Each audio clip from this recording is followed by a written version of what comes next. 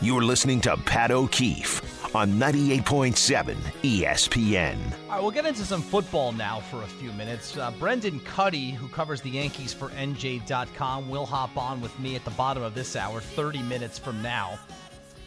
Over the last couple of nights at MetLife Stadium, first the Giants and last night the Jets hosting open practices for fans to come and check out the team. So the excitement for the upcoming season continues to build, and especially from the Jets side, I'm just sensing a lot more optimism for where the team is headed. The Jets, and I had Connor Rogers on with me yesterday, and he pointed out, correctly so, that the Jets are further along in the process than the Giants, which obviously is extremely, extremely frustrating for Giant fans, because the Giants, who don't make sweeping changes in the front office that often, just did that 5 years ago, and they literally, I think running in place is too kind of a statement. They took steps backwards because Gettleman came in, did nothing with the franchise, and actually left them in worse salary cap position than when he inherited the team.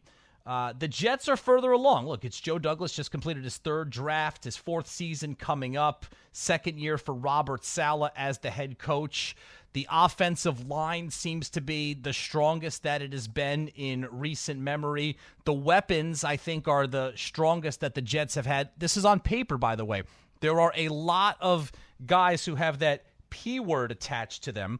The weapons have a lot of young guys with potential right now that I think, if things work out a certain way, it's their best group of offensive weapons that they have since the 10-6 season under Todd Bowles, when they almost went to the playoffs and lost to Buffalo in Week 17.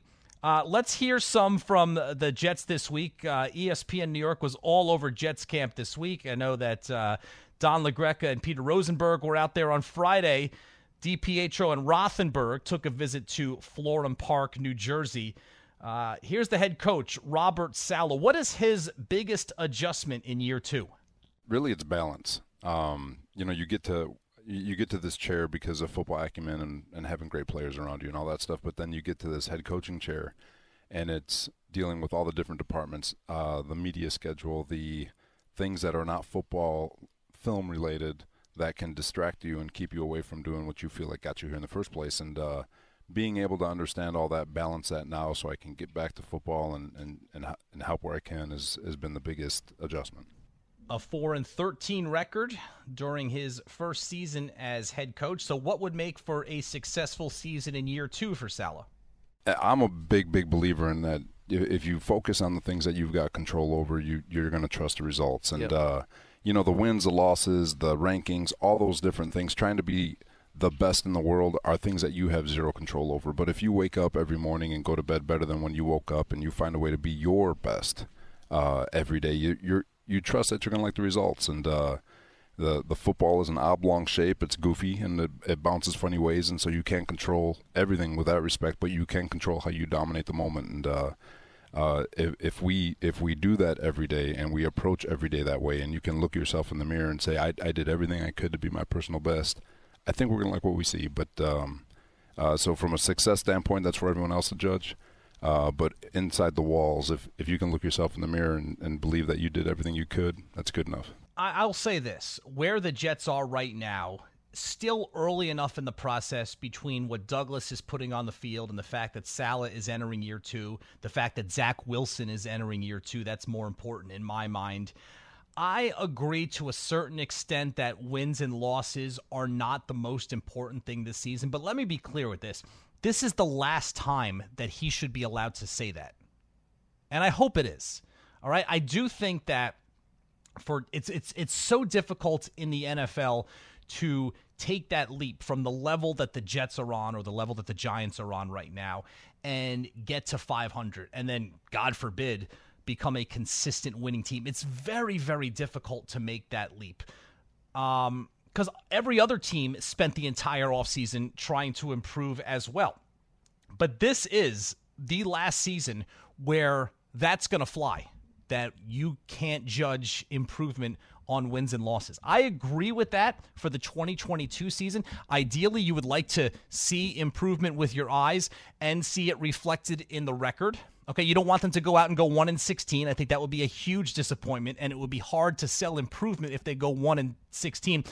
But if they go 5-12, especially with their difficult early schedule, if they go 6-11, but you see Zach Wilson take a leap, you see the team lose a couple of really close one-possession games that could have gone either way and moved a 6-11 record to 8-9, then yeah, I think you take that and you feel okay about it going into the offseason.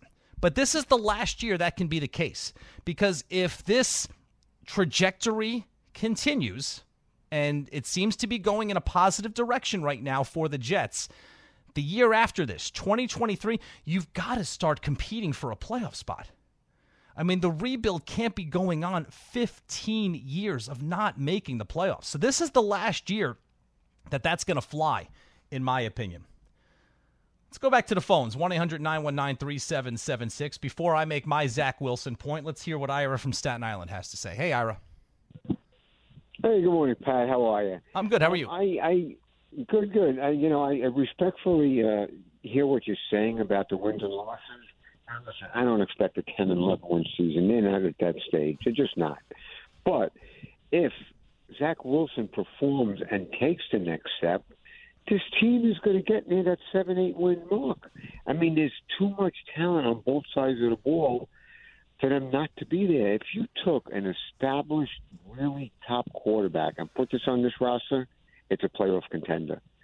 So this is really all about Zach Wilson, because all the pieces are in place. And you know what? I was so happy to see last night. He really had a full practice.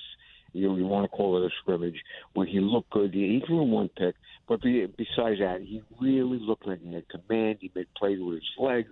He didn't backpedal 10, 12 yards and lose yardage. He was really very opportunistic with his tight ends, which are going to be a big help for him this year, which he didn't have last year. Hall is going to be a stud running back. He had him with Carter. So all the pieces are in place, and like I said, I get it. You want to give Salah a little bit of slack with not counting the wins and losses. I understand that. Next year, I expect playoffs next year, but there is no reason why this team can't go out and at least have meaningful football games in the month of December. I agree with you, Ira. It's all on Zach now, and that I'm not 100% confident that he's the guy. Now, I like what you're saying. I haven't seen him in person yet. I haven't been out there yet. But to your point, and you made this last week when we spoke, and I was going to bring it up, but then I saw you called in again. If you do, let's just take Matt Ryan, right? Because he was available, and I know he's towards the end of his career, but he clearly has been an MVP, still an upper echelon starting quarterback in the NFL. You put Matt Ryan on this Jets team, and what do you think it looks like? They're probably a 10-win team. And I'll go as far as this. And I know Flacco's not the answer. And even if he came in and they had a great run, I don't want that, because this is all about Zach. But Flacco was healthy this year. Last year they signed him. He had the neck injury. He was really shut down for most of the offseason. He's a lot more mobile this year. He's throwing the ball well. If they didn't have Zach Wilson on the roster and Flacco was their number one starter, they would be knocking on the door for the playoffs. You think so, huh? Because of the roster Douglas has built. It's a lot of potential, a lot of young players. I think Darren Wilson's going to be a stud. The tight ends are proven already. And I'm telling you, wait till you see this kid Hall get rolled. Once this kid gets used to the NFL game, this kid is going to be a premier back in this league. I had Connor Rogers speaking with me about him yesterday. I hear great things about him. Ira, thanks for checking in. Always good to chat with you. I agree with that, but here's the problem. All right, here's the rub when it comes to constructing a team and constructing and building around Zach Wilson. Nobody is sure if he's the guy.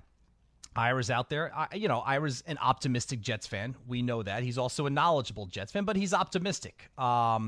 You like what he's saying about Zach Wilson's improvements? Connor Rogers yesterday, you like what he's saying about Zach Wilson's improvement. Let's hear what Robert Saleh is saying with DiPietro and Rothenberg about Zach Wilson's growth. He's going to be better. We already see it. The command he has of the huddle, the the understanding of the playbook, his demeanor in meetings, the way he goes about his business on the practice field, the questions he asks, the way he reacts to mistakes and positive moments for that matter. His release times are getting better. He looks like he's getting a lot better, and he is. And we're just excited for him to get out and to play different people. We get a chance to play Atlanta, Philadelphia, practice against Atlanta and the Giants, of course, and just really looking forward to him getting those opportunities and to continue with his growth. Again, it sounds great. We'll see. We'll see week 1. We'll have a better idea by week 5, and we'll go from there. But when you look at recent quarterbacks, high-drafted quarterbacks coming into the league and kind of instantly transforming franchises, I mean, the most prime example is Joe Burrow. I mean, Joe Burrow went to the Super Bowl his second season, and even his first season. And remember, he was picked number 1 overall, which means he joined a team that was the worst in the NFL the year before. His first season, he played pretty well, and he was battered, and he was beaten all over the field. They couldn't protect him for anything. All right? He got hurt by the end of the year. He came back last year, was much better, had Jamar Chase. That certainly didn't hurt. And then he gets hot at the end of the year, and all of a sudden, within a 2-year span, the Bengals go from picking number 1 in the draft to playing in the Super Bowl. Same thing with Justin Herbert. The Chargers were in a malaise for years, and the Chargers, whether it's Anthony Lynn or Brandon Staley or whoever their head coach is, the Chargers always seem to be bitten by very, very poor coaching decisions and some bad luck late in games. But their 9-8 last year could have easily been 11-6 or 12-5 had some of those late game situations been managed better. But Herbert comes in, instantly turns the Chargers into a dynamic offense. I don't see Zach Wilson being that guy. And I saw some things from Zach last year. I saw some flashes from him that got you excited. He's clearly got a strong arm. He can use his legs. He's a very athletic kid. He's got pretty good size. He's a lot bigger than he comes across because he's got, a baby face and whatnot. He's a bigger guy than you think. He looks incredibly athletic on the field, but I just didn't see any pure, Joe Burrow came on his rookie year and he had it. Justin Herbert came on and started very early in his rookie year. He had it. And that's not to say that if you don't do it your rookie year, it's not going to happen. But history tells you that there has to be a pretty strong indication your rookie year that you're the guy. I did not see that from Zach last year. I know he was in and out of the lineup with injuries as well. And you also do have to factor in the talent or lack thereof that he was surrounded by last season. By the way, on the other side of town, Daniel Jones, the same thing. I've seen flashes from Daniel Jones now during his first 3 seasons, but never any consistent indication that he can do to a team what Joe Burrow did to the Bengals or what Justin Herbert has done to the Chargers or what Kyler Murray has done to the Arizona Cardinals. Murray's another one. I know that Murray was awful in the playoff loss to the Rams last year, but Kyler Murray, within 3 years of being the number 1 overall pick by the worst team in the NFL, led the Cardinals to the playoffs last year because of him. I don't see that from either of the 2 quarterbacks in New York right now. Let's go to Brian in Oceanside. Brian, how you doing? Good morning, pal. How's it going? Good. I think so far so good with Zach Wilson this year as far as how he's handling things in New York. The whole nonsense with his mom, I think he played that off well. If people are trying to take him down with that, he handled that well. If you compare him now, the way he's carrying himself to, draft night when you saw him sitting next to Jamar Chase and he just looked like a lost puppy in New York coming from BYU, I think from that standpoint he's gained a little bit of confidence, which I think hopefully he takes to the field.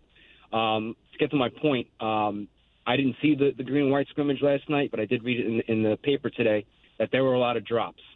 And I think that is, I know it's, first 2 weeks in the season, it's still training camp, yada, yada, yada. But that cannot happen because if his receivers, I know he's got a lot of weapons now, but they can't be having drops if he's putting the ball where it has to be because that's going to shake his confidence And then it's always going to say, oh, Zach Wilson went 10 for 22 and didn't have a good game. You had 3 or 4 drops in there. It's all going to come back down on him. So I think these skilled players, I know they're young, most of them, they have very, very few excuses this year, and he needs the help. Thanks. That's the rub with young, talented players, Brian, is that especially these guys, Elijah Moore, explosive. Garrett Wilson, the most explosive guy in the draft. A lot of times, especially with young receivers, with explosiveness comes the tendency to drop the football. So that's a good point.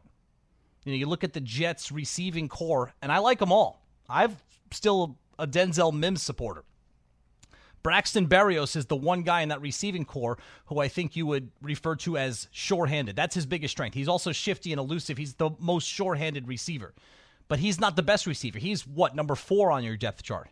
I mean, if you can have Wilson Moore and Corey Davis playing at their optimal potential, that's a really good receiving core. And then you mix in some change of pace guys like a Berrios or like a Denzel Mims. And then the tight ends with Uzoma and the other guys, much improved there. And then the offensive line. I mean, the blueprint is there for improvement. No doubt about it. The defense is better as well. It goes back to Zach. And we haven't seen him on the field since January. So there's no way, whether it's green and white scrimmage, it's whether you hear from Robert Saleh at practice, from Zach Wilson himself, from Ira in Staten Island watching practice, we could hear glowing reports from anybody who has seen him in preseason. It's not going to matter until we see him on the field against competition. You could tell a little bit from the preseason games, and then September 11th, it's time to go week 1. What do you got? And by week 5, I think we will have a clearer idea. Until then, you could predict and forecast and project all you want. None of us are going to know.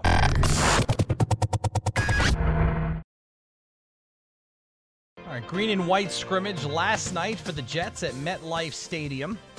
A couple of visits from our shows here on 98.7 ESPN New York to Jets camp in Florham Park, New Jersey this week. Football season is just about upon us. The Jets preseason opener is Friday night in Philadelphia. The Giants get going on Thursday night at New England. The number 1-800-919-3776. Continuing our conversation about gangrene. And let's welcome in Rob in New York. Rob, how you doing today? Hello? Hey, Rob, it's Pat O'Keefe. You're on. What's going on? Yeah, hi. I just want to make a comment.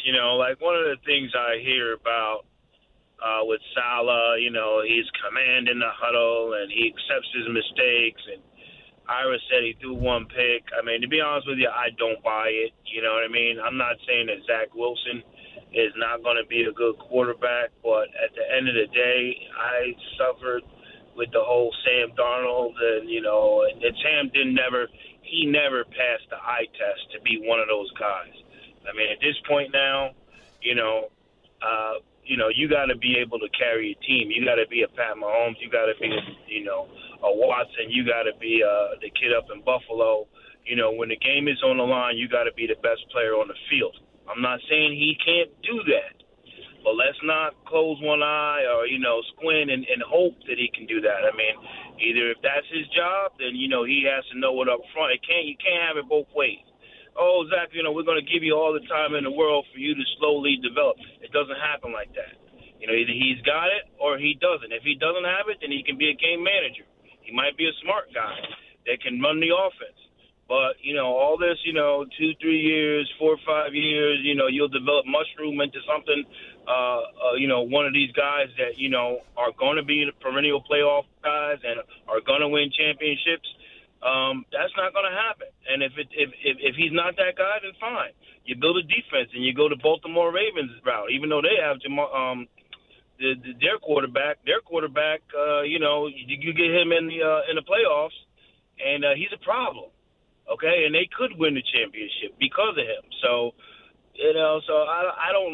I get very nervous when I start hearing this cold, his command in the huddle. I hear you. I don't want to hear that. I hear you, Rob, and thanks for the call. A lot of it is wishful thinking because if you don't come out and prove right away that you're that kind of guy, And there's not a lot of players, quarterbacks, that have done that. Again, let's go down the list of guys who have come into the league and shown that they're that guy. Joe Burrow, he's the clearest example in recent years of somebody who has done that.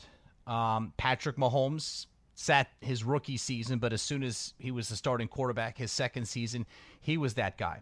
Justin Herbert, he was that guy. Dak Prescott proved right away he was that guy. Now, he's kind of leveled off a little bit because of injury and the structure of the team that he is in, but the production that the Cowboys have gotten from Dak Prescott in his career, I think the Jets would sign for that from Zach Wilson. Aaron Rodgers, he's an interesting example because he sat 3 years behind Brett Favre, and then when he finally played, he was the guy.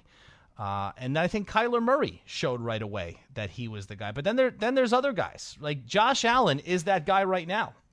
Josh Allen, you can make the case, is the best quarterback in football right now. He wasn't that guy. So, yes, do you take a little pause when you watch Zach Wilson as a rookie and it's not abundantly clear that he's not that guy right away? You do. Would you, if you're a Jets fan, prefer that you had the next Joe Burrow, that you had the next Justin Herbert or Kyler Murray? Yeah, absolutely. But that doesn't happen for most teams. But it also doesn't mean that it's not going to happen. And Josh Allen is the example to point to for that. Now, the Giants fans take it a step further, right? Because if you're a Giants fan and you're an optimistic Giants fan, you're hoping that the reason Josh Allen went from a guy who showed some potential his first year and showed more potential his second year, and by year 4 was one of the best quarterbacks in the NFL. If you're a Giants fan, you're hoping the reason for that was Brian Daboll, who's now got your guy. That's a stretch. I think you're hoping that if you're a Giants fan. For now, all you need is the only thing missing from Daniel Jones becoming Josh Allen was Brian Daboll. I don't know anybody who believes that, but can Daboll lead to improvement for Daniel Jones? You certainly hope so. But the Wilson thing, I agree with our last caller, and when you hear things like that, he commands the huddle, he accepts his mistakes. Well, that means he's making mistakes. And yeah, these are all good things to say. If you're Salah, if you're a teammate, if you're the quarterback himself, you're not going to be overly critical about the performance this early in the season. You're going to try to keep the tone of the comments positive. But, listen to them talk about Joe Burrow in Cincinnati. Are they talking about how he commands the huddle and how he shrugs off his mistakes? No, they're talking about how dynamic of a passer he is. Patrick Mahomes, Justin Herbert, But that's the NFL in a nutshell. That is a very, very small list of players, small group of players who are on that level, and the rest of the league is chasing that group. And then there's the rare examples of, and I wouldn't put Baltimore in. I think our last caller was a little too critical of Lamar Jackson. Lamar Jackson was an NFL MVP. I understand he's had some spotty performances in the playoffs, but they get to the playoffs and compete for playoff spots because of Lamar Jackson. Last year was an anomaly. He got hurt. He missed some time. Tennessee is the team that has built up, and they've had the best running back in football in Derrick Henry. Tennessee is the one team that you look at that's been able to have consistent success, regular season success, without a top-flight quarterback, Ryan Tannehill. And even then, what did they do in the playoffs last year as the number 1 seed? They were one and done, losing to who? To Joe Burrow and the Cincinnati Bengals. Brendan Kuty, who covers the team for NJ.com, joins us. Brendan, thanks for a couple minutes this morning. How you doing? I'm doing well. Thank you guys for having me on. It's great to talk with you. Interesting times for sure. Yankees, Brendan, as you know, seem to have lost a little bit of their mojo. The first 2-3 months of the season, everything that could go well for this team seemed to go well. As you look at the recent performances for this team, what is something or perhaps a few things that you can point to for the reason that they've come back to earth here? I mean, we can go down a laundry list, guys. It's Giancarlo Stanton going on the IL immediately after playing 5 innings and hitting a home run in the All-Star game. It's Anthony Rizzo the last 3 days sitting with lower back tightness. It's the pitching staff who, really has had a tough time lately. Domingo Germán's 5 innings, 1 run, notwithstanding yesterday. You can look at a lot of things that are going wrong right now. Aaron Hicks, I don't think he has a hit in his last 32 at-bats. That's really bad. There's just a lot of things going up wrong, and this is the time of year. I'm not going to say it feels like the Yankees are punting on the season, punting on this part of the schedule, but, Anthony Rizzo's talking about how his lower back is holding him out, and, he's trying to be smart this time of year, managing it, right? Otherwise, maybe he'd play if the games are more important. Giancarlo Stanton, you wonder how tough the ankle is for him, if this is the playoffs, he'd still be playing. They're running to a rough part of the schedule, but just a lot of things are going wrong. That's an interesting point that you make. I know that they're probably doing it because they have a comfortable lead in the division. It's 10.5 games right now, but that's still a comfortable lead. I've been on this Houston thing for weeks, though. I mean, when you look, Brendan, at 2017, you lose Game 7 in Houston. You look at 2019, they have home field advantage again. You lose Game 6 there on the walk-off home run. I think it's very important for them to have home field advantage should they meet the Astros in the ALCS. How much importance do you place on that? I put some importance on it. I place more importance on what the Yankees did at the trade deadline. I think they made some moves that were aimed at beating the Houston Astros in the postseason. Frankie Montas, whom they traded with the A's for before the trade deadline, who's making his debut today with the Yankees, pitches well historically against the Astros. Lou Trevino has 2 saves against the Astros. The Yankees got him in the Montas deal as well. Andrew Benintendi, who has started off pretty cold, 2 for 24 with the Yankees. He's a high-contact guy, hits right-handers pretty well. He's kind of tailor-made to hit well against those Astros pitchers.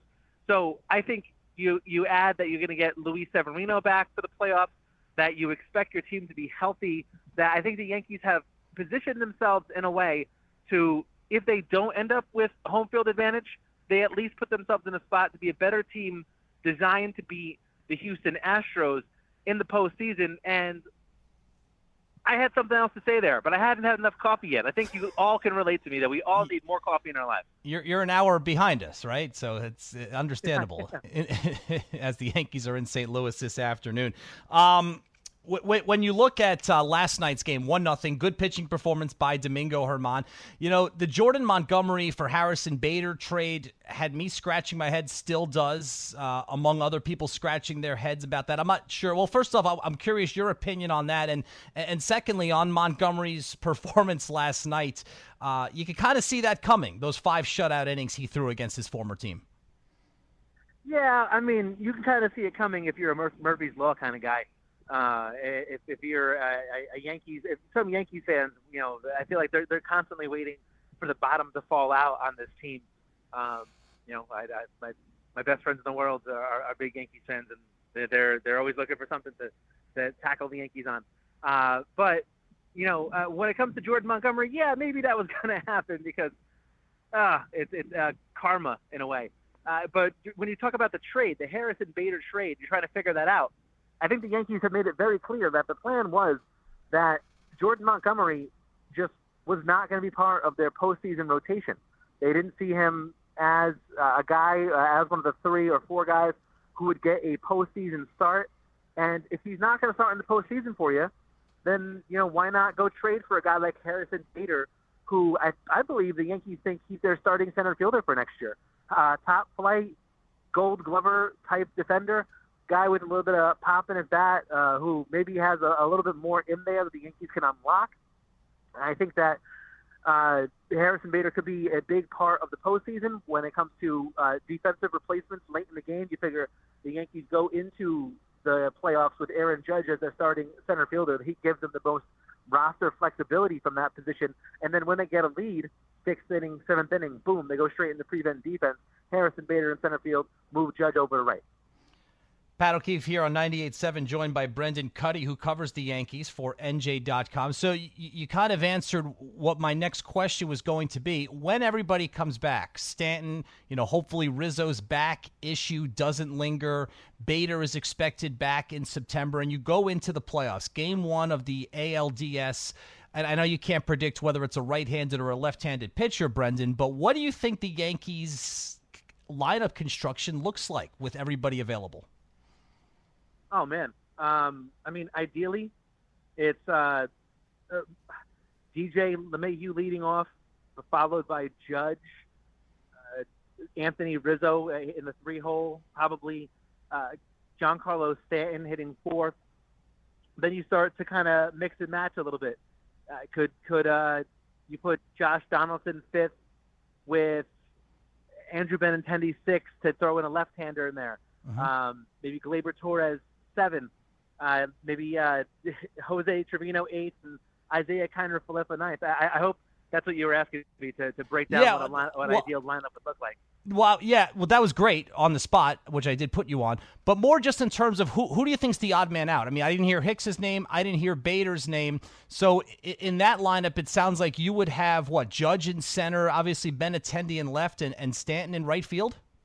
And one of the infield guys as the DH? Yeah, I would have probably Carpenter, now that I think about it, as the DH. The Yankees are more likely to face a right-hander, just in general, but in the postseason. So maybe Carpenter at DH, and it kind of leaves open as to who sits that game one. Would DJ LeMahieu slide over to third base and start? Would Josh Donaldson start at third base? Would Gleyber Torres start at second base? Would DJ play over him at second base? And that sends Gleyber Torres to the bench. On opening day this year, Gleyber Torres was the odd man out. He was the one who sat while Josh Donaldson started at third and DJ LeMahieu started at second. I think that's the more likely lineup. I think the Josh Donaldson elite defense behind Garrett Cole starting game one is what you go with, and you hope that you have Gleyber Torres ready to go off the bench. Brendan, let me get to the Yankees injury report, which is brought to you by Total Orthopedic Spine and Sports Medicine. You mentioned Rizzo. Now, he missed 4 games in July with the back issue. The lineup I don't think is out yet today, but it sounded like he wasn't going to be in the lineup today. But just overall, what is the level of concern for Rizzo for the Yankees regarding his back? I mean, it's got to be concerning, right? He's talked about how this doesn't feel as bad as it did earlier this year. That was in July when he missed 4 games. But back in July, when he missed 4 games, he said this is something that really only popped up on him once per season. It's now popped up on him twice in a month. Right? That's got to be a concern. The Yankees have to figure out a way to manage that going forward. And what if it's Game 3 of the ALCS and Rizzo's lower back goes out on him? The guy goes from 33 years old to 66 years old overnight. What do you do there? I think that's a super concern, and I think that the Yankees will figure it out. I think Rizzo will manage it. I don't know. I'm not a doctor. I don't know if you can just, hey, I have a cortisone shot. Just shove a needle in your back, and everything will be totally fine. I don't know if that's an option, but if it's an option, the Yankees will do it. So I think it's got to be a level of concern, especially just thinking about what an important bat Anthony Rizzo is in the lineup, how dynamic it is, how you have to pitch the rest of the lineup differently when Rizzo's hitting third behind Aaron Judge. A couple of other names. You already mentioned Harrison Bader, who we will likely not see make his Yankees debut until September. The bullpen has come under question lately. Obviously, Clay Holmes not pitching at the level he was the first half of the season. They've been bringing Chapman along slowly. What about Zach Britton? I mean, he's sitting there. He's on the 60-day IL. What are the chances, if any, that we see him on the mound for the Yankees this season? Very good. The Yankees believe that his Tommy John surgery recovery is going swimmingly. He threw a live batting practice just 2 days ago, 14 pitches, talked to Aaron Boone, said he felt great. Listen, the Yankees expect him back or hope for him to be back sometime in mid-September, that area. And if he's coming back, he's not coming back for play. He's got a free agency in the offseason. He wants to make sure that he gets some kind of decent deal, considering his age and where he's at in his career. If he's going to come back, he's going to come back showing his best stuff. And if he's showing his best stuff, the Yankees have to be excited. But his recovery's gone well. The understanding is that he's looked great. And, that could be a huge plus for the Yankees, getting yet another sinker guy in Clay Holmes, in Lou Trevino, in Zach Britton for the playoffs. And then Severino gets moved to the 60-day IL. You guys all reported. Didn't sound like he was incredibly pleased with that decision, but that means that he can't come back until, what, mid-September? It sounds like the Yankees, and correct me if I'm wrong, but it sounds like the Yankees are optimistic that he's going to be a part of this. So assuming that's the case, Brendan, what do you think his role is down the stretch into the playoffs? Do you think he goes back into the rotation, or do you think he slides into the bullpen as well? No, he's absolutely a starting pitcher the rest of the way. The Yankees made that move with the idea of building him up to be a starting pitcher. Listen, you don't have Luis Severino and not start him in a game against the Astros or not start him in a playoff game. Otherwise, your other option, and guys, I'm sorry if it's loud. I have two guys walking past me here with really loud barrels here at Busch Stadium. I just imagine they're filled with beer. So yeah, you don't have Luis Severino and leave him in your bullpen, even if it's 4 innings, even if it's 3 innings. You got to start him. The Yankees put him on the 60-day with the idea that they can build him up, give him 5 starts to end the regular season, and have him ready to go in the playoffs.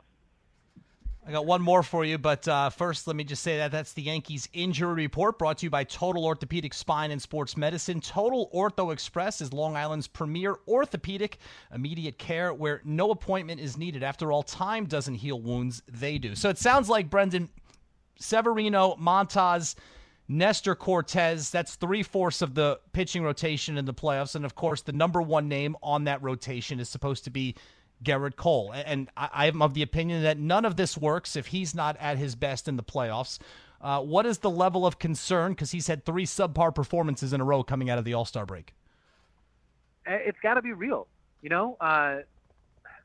Everyone goes back to this, but it's hard not to. While Gerrit Cole has some of the best stuff in the majors, while he pours himself into every single start, while he isn't a horse when he's on, you wonder about his ability to grip the baseball. You wonder about the spider tack incident and, incident rumors, and just how that's going to affect him in the playoffs, maybe against cold weather teams, just whether he's going to be able to handle that kind of stuff. Listen, he's had a little bit of a rough time lately, and if the Yankees can't win with Gerrit Cole on the mound in the postseason, which games are they supposed to win, right? Guys making $36 million a year, he's supposed to be your shutdown guy. I think the Yankees have to be a little bit concerned because he is their Porsche, and when your Porsche is starting to sputter, you just start to close your eyes and worry about whatever bill is going to come due. So I think that Gerrit Cole will figure it out, needs to figure it out, and he is a key toward the Yankees going deep into the playoffs. Hey, Brendan, really great stuff. You got us caught up on a lot, and I appreciate the time. Thanks again. Thank you so much for having me. Brendan Kuty, NJ.com. Really good stuff from him on a lot of key Yankees, from Cole to Severino to Zach Britton, a name that we haven't heard much about, but obviously could be a factor the final 2 months and into the playoffs as well. All right, Pat O'Keefe back with you here on 98.7 ESPN New York, rolling along on a Sunday morning. Yankees in St. Louis this afternoon. Again, you'll see Frankie Montas making his Yankees debut. Good, interesting stuff from Brendan Kuty. Gave you a good perspective on the mindset of Brian Cashman approaching the Yankees trade deadline moves, not necessarily to improve the team's standing in the regular season. Obviously feeling very comfortable with the 10.5 game lead for first place in the American League East, but more with an eye on a postseason meeting with the Astros. Now, the interesting thing is, as they have taken a step back here, resting other guys, working new guys into the lineup, rotation, whatever label you want to put on it, they've taken a step back to the pack. Now they only lead the Astros by 1/2 game for the best record in the American League. So could that actually cost them home field advantage in that potential playoff matchup in the ALCS? Time will tell.